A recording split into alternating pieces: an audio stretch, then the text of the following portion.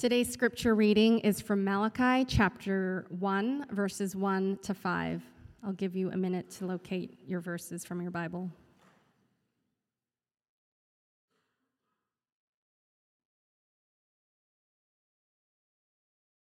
Malachi 1, verses 1 to 5. The oracle of the word of the Lord to Israel by Malachi. I have loved you, says the Lord, but you say, how have you loved us? Is not Esau Jacob's brother, declares the Lord? Yet I have loved Jacob, but Esau I have hated. I have laid waste his hill country and left his heritage to jackals of the desert. If Edom says, we are shattered, but we will rebuild the ruins, the Lord of the hosts says, they may build, but I will tear down, and they will be called the wicked country, and the people with whom the Lord is angry forever.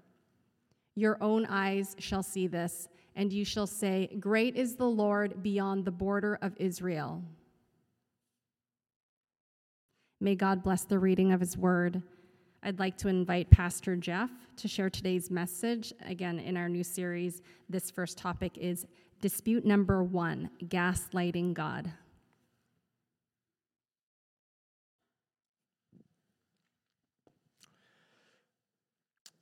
There are two kinds of people, those who snooze and those who don't. If you go to the next slide, whose phone looks like this picture on the left here? Maybe some of you can identify with this, right? That sometimes one alarm isn't enough. Or sometimes your phone alarm isn't enough, right? That there's all these different types of alarm clocks now to give you that wake-up call.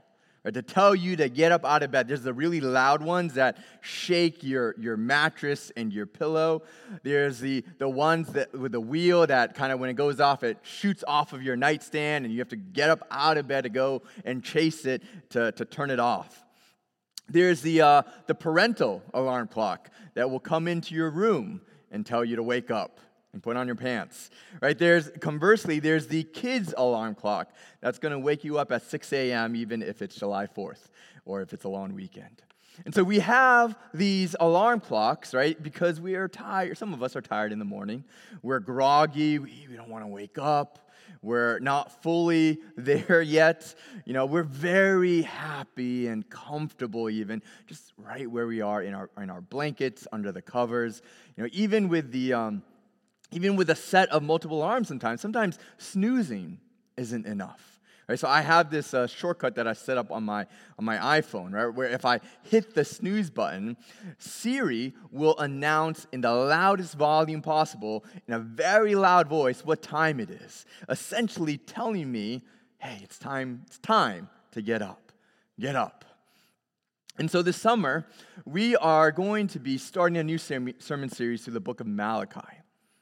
And we're called this sermon series, Malachi, a wake-up call, because that's essentially what Malachi is doing.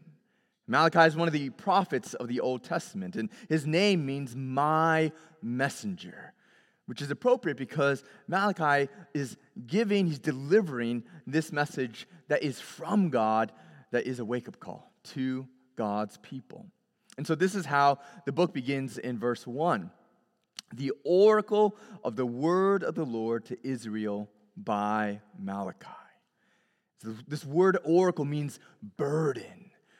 It's giving off the sense of like heaviness, of urgentness, of weightiness, of a responsibility. It's a word of the Lord, from the Lord. That's the message. It's not Malachi's message. It's God's word to his people, given by Malachi.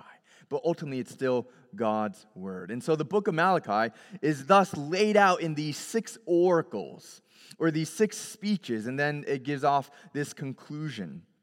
And even though Malachi is a messenger, oftentimes as we're working our way through Malachi, we're going to see God kind of directly addressing his people. And each speech is this kind of dispute, this disputation that scholars call it. It's typically some sort of truth claim that God is presenting, and then through Malachi, and then it's a questioning of that claim. But you say, right? It's a questioning of that claim by God's people in the form of a question. And then God responding to that with more evidence or with more support. And as we think about this back and forth between God and his people, we can kind of understand, it comes out this way because of where God's people are at. And so kind of a brief context setting history lesson, right? In 586 BC, King Nebuchadnezzar and Babylon lay siege to Jerusalem, destroying Jerusalem and deporting the Israelites to Babylon. Israel was no longer a sovereign nation, but a nation under foreign rule.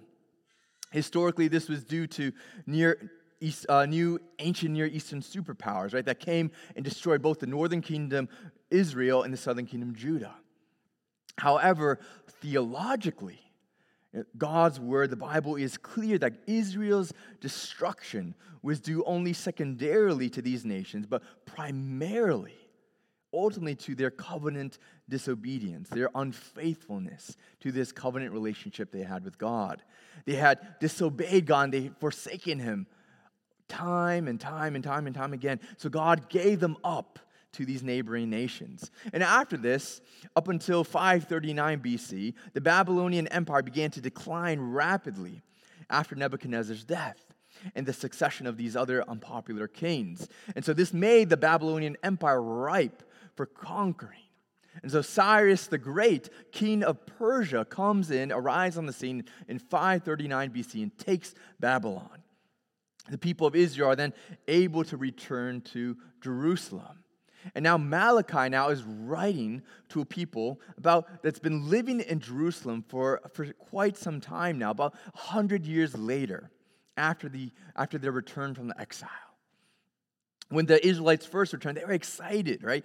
Coming out of exile, they had high hopes. They rebuilt the temple that had been destroyed, but they were looking forward to the promises that would be fulfilled, the promises of God. That God would send his Messiah and he would establish his kingdom and bring justice and peace and blessings for everyone. But that's not exactly how it happened or what happened. The people who returned were just as unfaithful to God as the people, as a generation before the exile. There were problems with the spiritual leaders, the priests. There was economic oppression and poverty and just general moral failures on all parts. The excitement, the enthusiasm that came about through the prophets before Malachi had waned. And so Malachi is writing to a people now that includes the spiritually apathetic, the cynical, the disillusioned, the dishonest, the callous, even the skeptical, and even the downright wicked. Malachi is, as we said earlier, a wake-up call against spiritual apathy. It's a call towards a right relationship with God expressed through repentance and right worship. And so there's these 6 disputes, each with a claim or an accusation made by God, and Israel disagreeing with it, questioning God or what he's saying, and then God speaking about it some more. And so these are those 6 disputes. This morning, dispute number 1, gaslighting God. Next week, dispute number 2, dishonoring God. Then betraying God. Then impugning God. That's, questioning his character and who he is. Robbing God. And then disparaging God. Questioning the worth of serving him. And these 6 disputes, as we kind of work our way through the book of Malachi, is going to show that the heart of the problem is the problem of the heart. Israel's hearts were as hard as ever, as tough. The exile, as a form of God's loving discipline, didn't change anything. These 6 disputes show the extent of the human condition, of our sin and our selfishness. And this is where the conclusion of Malachi comes in, right? Malachi ends with God's promise of sending a new prophet, a new Elijah, who's going to restore the hearts of God's people. God himself will come to confront evil, to change hearts, and to redeem us. This is what the hope of all these prophets in the Old Testament pointed to. And so this morning we begin with this first dispute, gaslighting God. I'm kind of using that term a little bit loosely because it's not like we can actually succeed in gaslighting God, right? But, our intent, what we do might be to cast doubt, right, on what actually happened. To say to God, well, you don't really love us. Or if you really loved us, it wouldn't be this way. In our passage this morning, we're going to see 3 points that reveal to us the kind of God that He is, and then the implications that it has for us and how we're to respond. We're going to see 3 things. First, we're going to see that our God is a covenant-making God. We're going to see that our God is a promise-keeping God. And third, that our God is a universal reigning God. So I invite you to turn with me to Malachi 1, verse 2. We're going to begin there. This is how the oracle of the word of the Lord by Malachi begins. I have loved you, says the Lord. But you say, how have you loved us? So this is the first point. Our God is a covenant-making God. When God says, I loved you, this is more than just, touchy-feeling emotions that God is expressing to His people. God is pointing to the covenant relationship that He has with His people.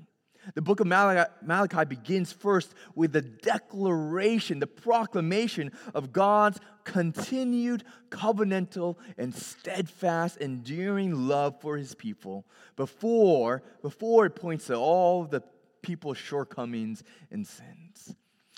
I have loved you. It's a covenant love that has continued from past to present. And love, in this case, as we said, it's more than a feeling.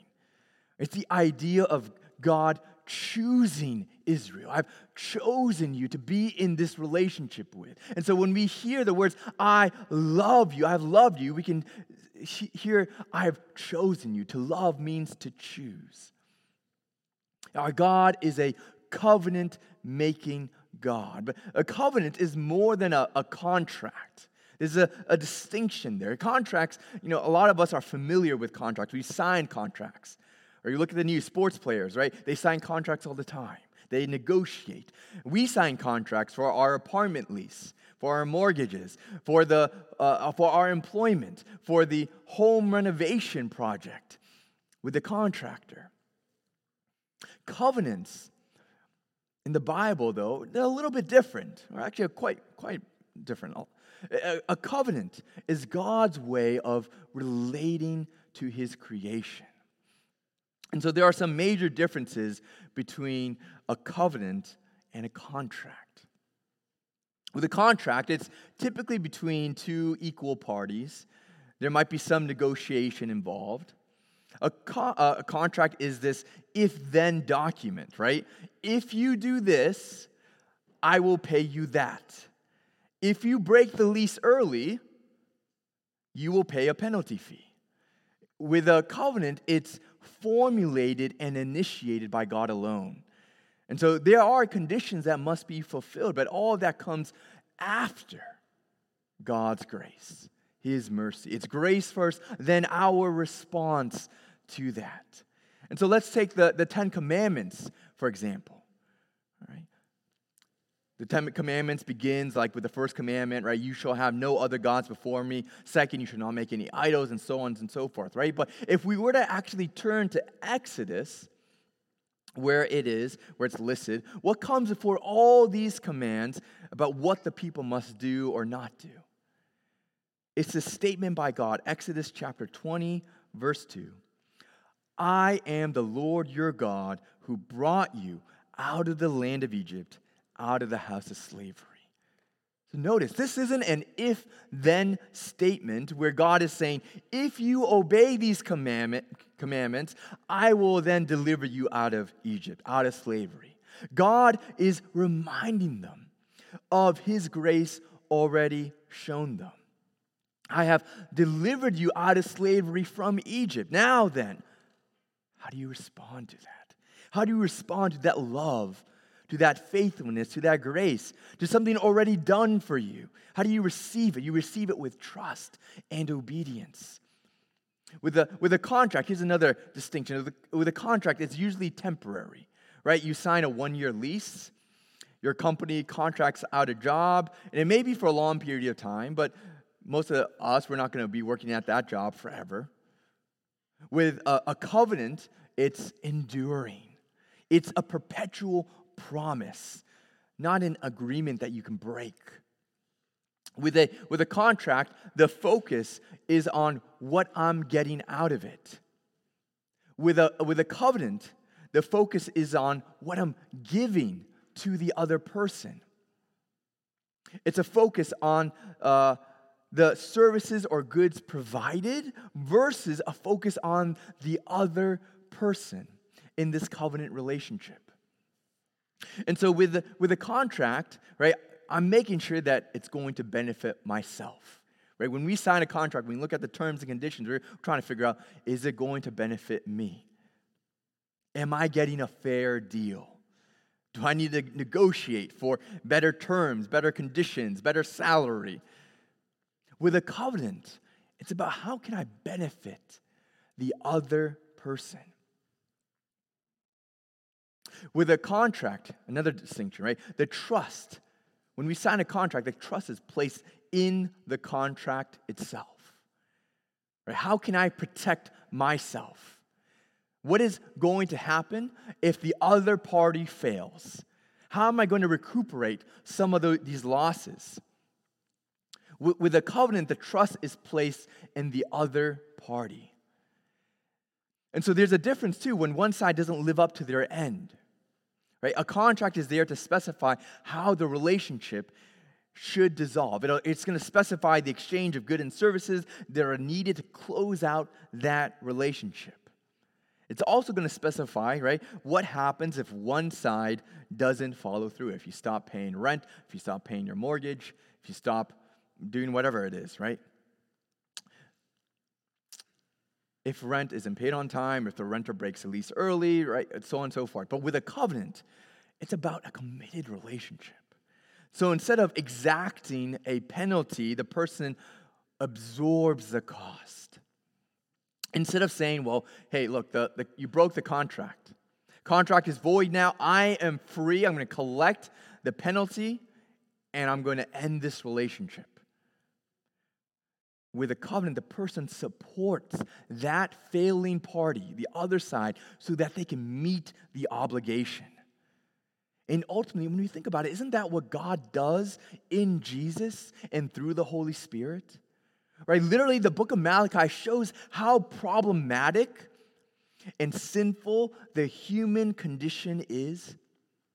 And God says he will send a new Elijah to restore his people's hearts, to perform that open heart surgery. Right? That's a promise of other Old Testament prophets like Ezekiel, who says, I will give you a new heart, and a new spirit I will put within you.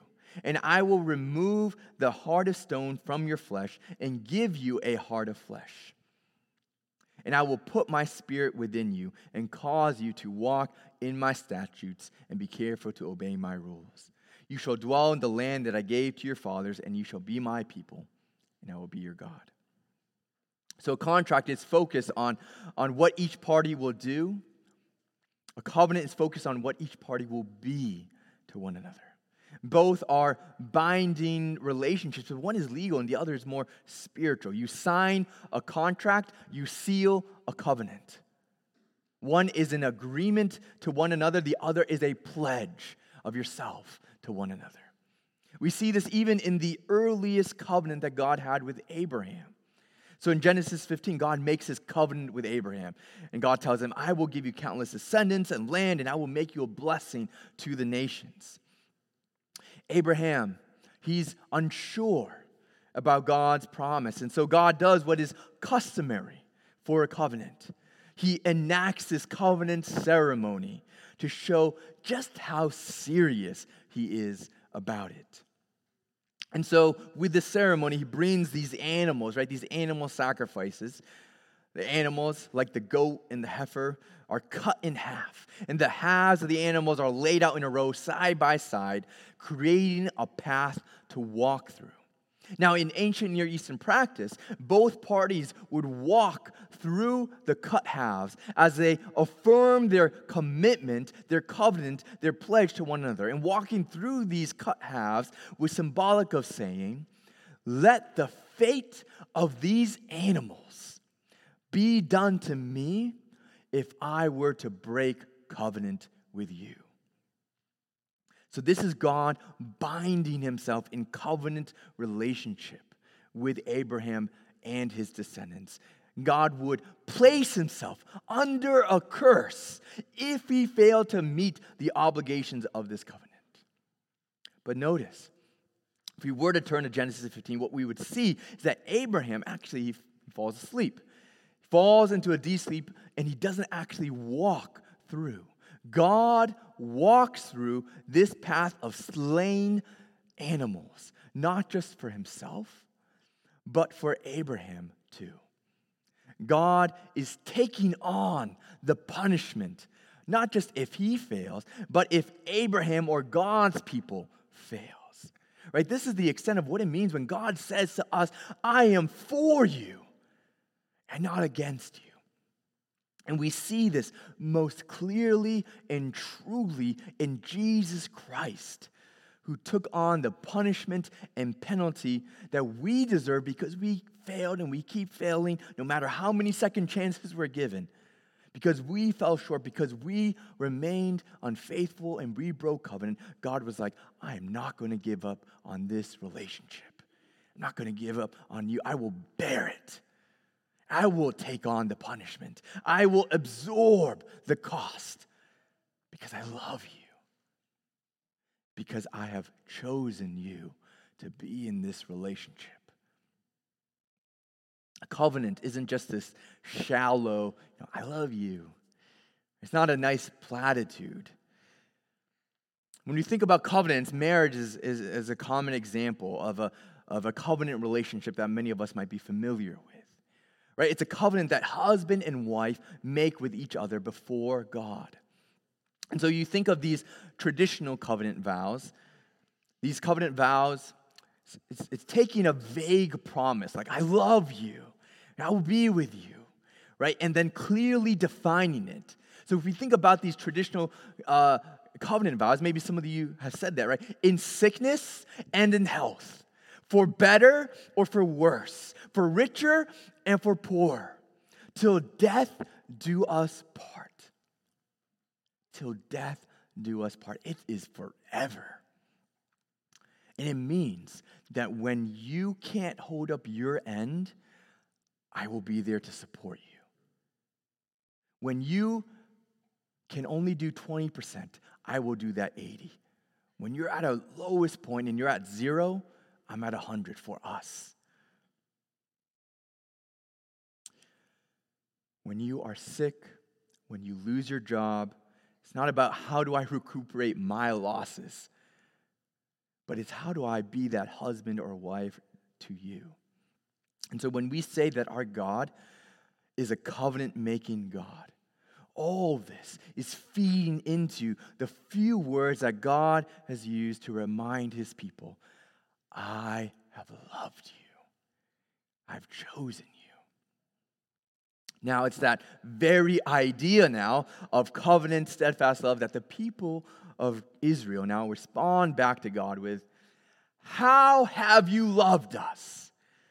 They are questioning God's love for Israel. Life out of exile didn't turn out the way they thought it would. And so they say to God, if you really loved us, it wouldn't be like this. Right? This is the first dispute. They're gaslighting God. Practicing some revisionist history here.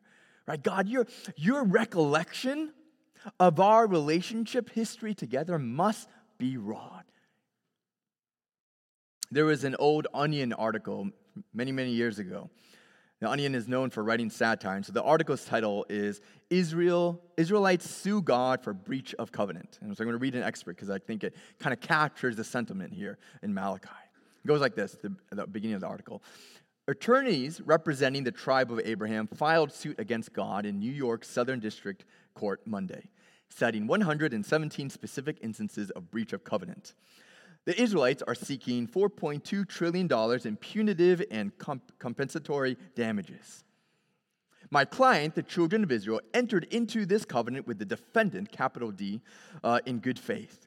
They were assured in writing that in exchange for their exclusive worship of him, they would be designated his chosen people, and as such would enjoy his divine protection and guidance for eternity, said Marvin Sachs, the Manhattan attorney bringing the suit on behalf of the Israelites. Despite the presence of numerous chosen people clauses throughout this covenant, my client has suffered countless tragedies over the past 5,000 years, from the destruction of the Holy Temple in Jerusalem to the Spanish Inquisition to the Holocaust, Sachs said. Kevin Harrigan, chief legal counsel for the Lord, called a press conference Tuesday to read a personal statement from his client, capital C. Harrigan went on to note that the Lord has not ruled out filing a breach of covenant countersuit against the Israelites, claiming that they have failed to worship the Lord in an acceptably faithful manner. The point of this article, and it goes on, but that was just an excerpt. The point of Israel's response in verse 2 is the same as this article. Right? How have you loved us? In covenant language, how have you shown that we are your chosen people? 9 times over the course of this book, the phrase, but you say, is repeated. Right? God's people are continually pushing back against God, whether it's questioning his steadfast love, questioning his justice, questioning his character, questioning the worth of serving him. And it's important that Malachi begins first with God's covenant love for his people. A reminder that our God is a covenant-making God, not a contract-making God. Now, how do you know? How do those of us this morning, as we're worshiping here, how do we know if the relationship that we have with God is a covenant, or are we treating it as a contract? I heard one pastor say this: ask yourself, when was the last time that God disappointed you? When was the last time God disappointed you? How did you respond? Like maybe it was something that you were praying for a really long time, but it just didn't happen.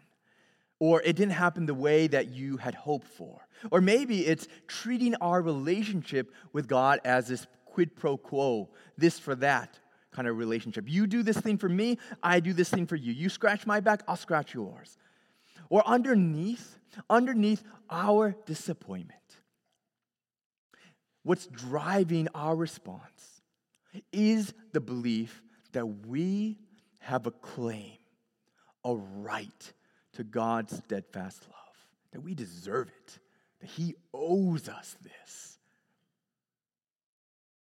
Our God is a covenant-making God. You know, out of the abundance of his undeserved grace, he establishes this relationship with us, with you.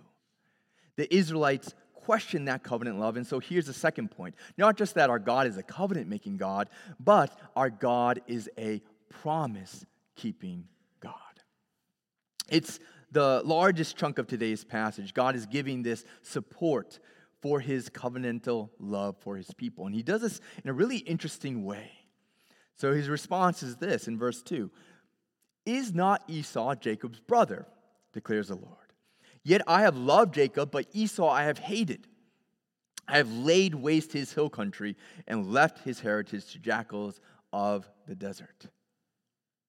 In the same way that love here is covenantal language, so is the word hate here.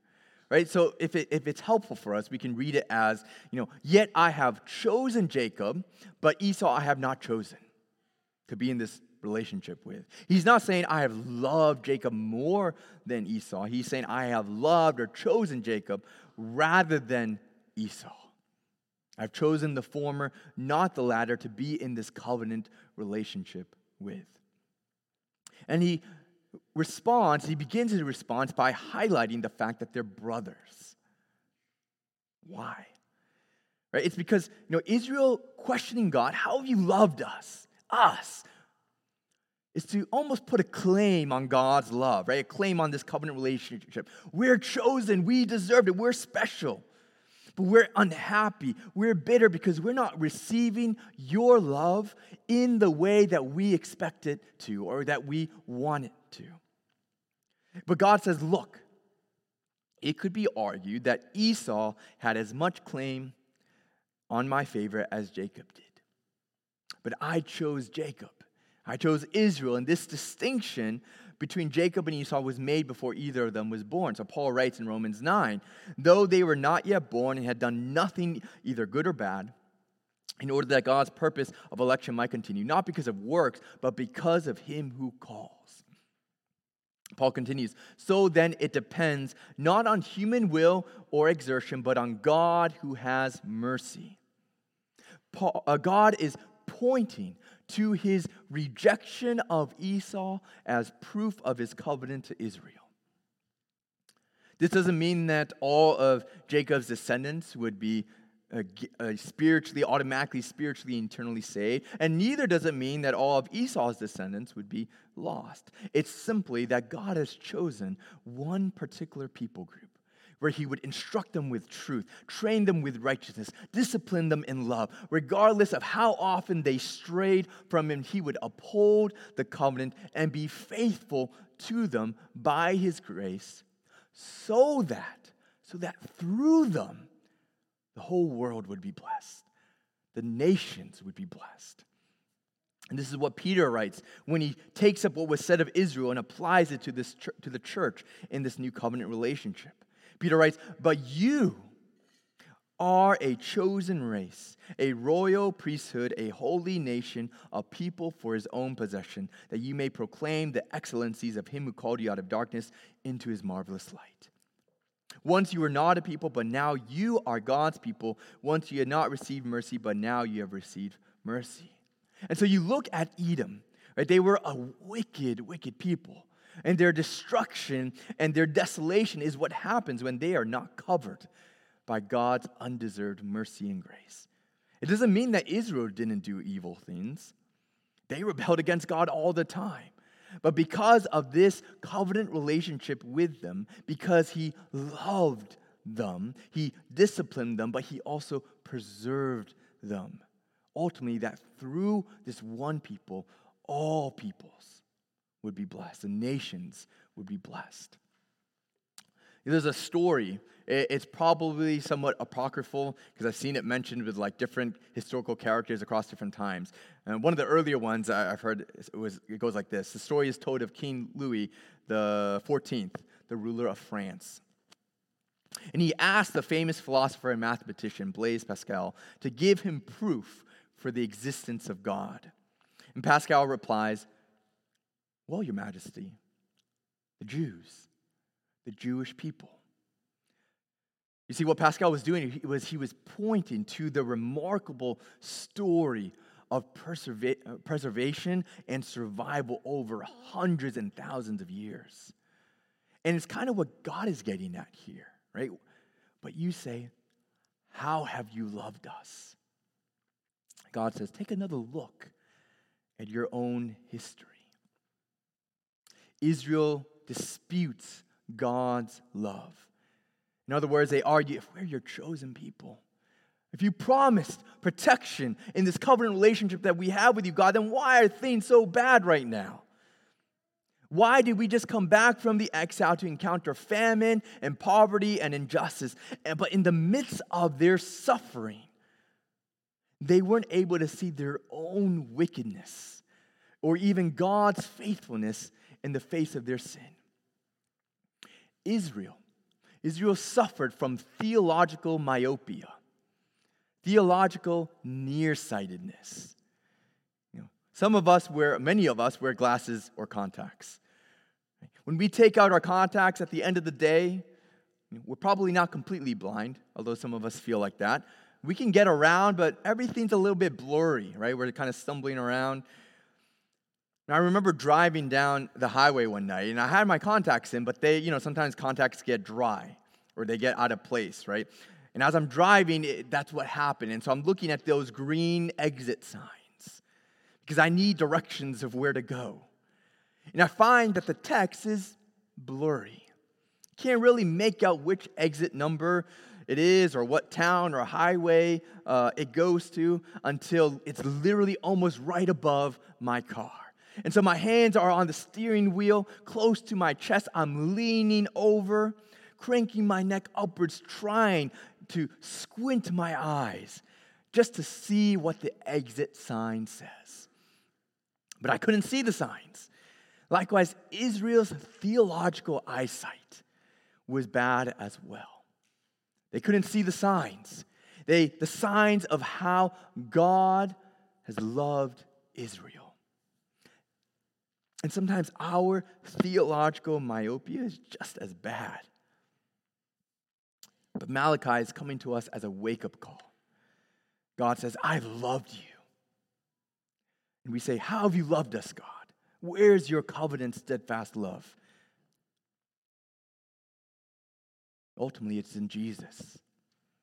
Right? The whole of salvation history points to our God being a promise-keeping God. Paul writes, for I am sure that neither death nor life, nor angels, nor rulers, nor things present, nor things to come, nor powers, nor height, nor depth, nor anything else in all creation will be able to separate us from the love of God.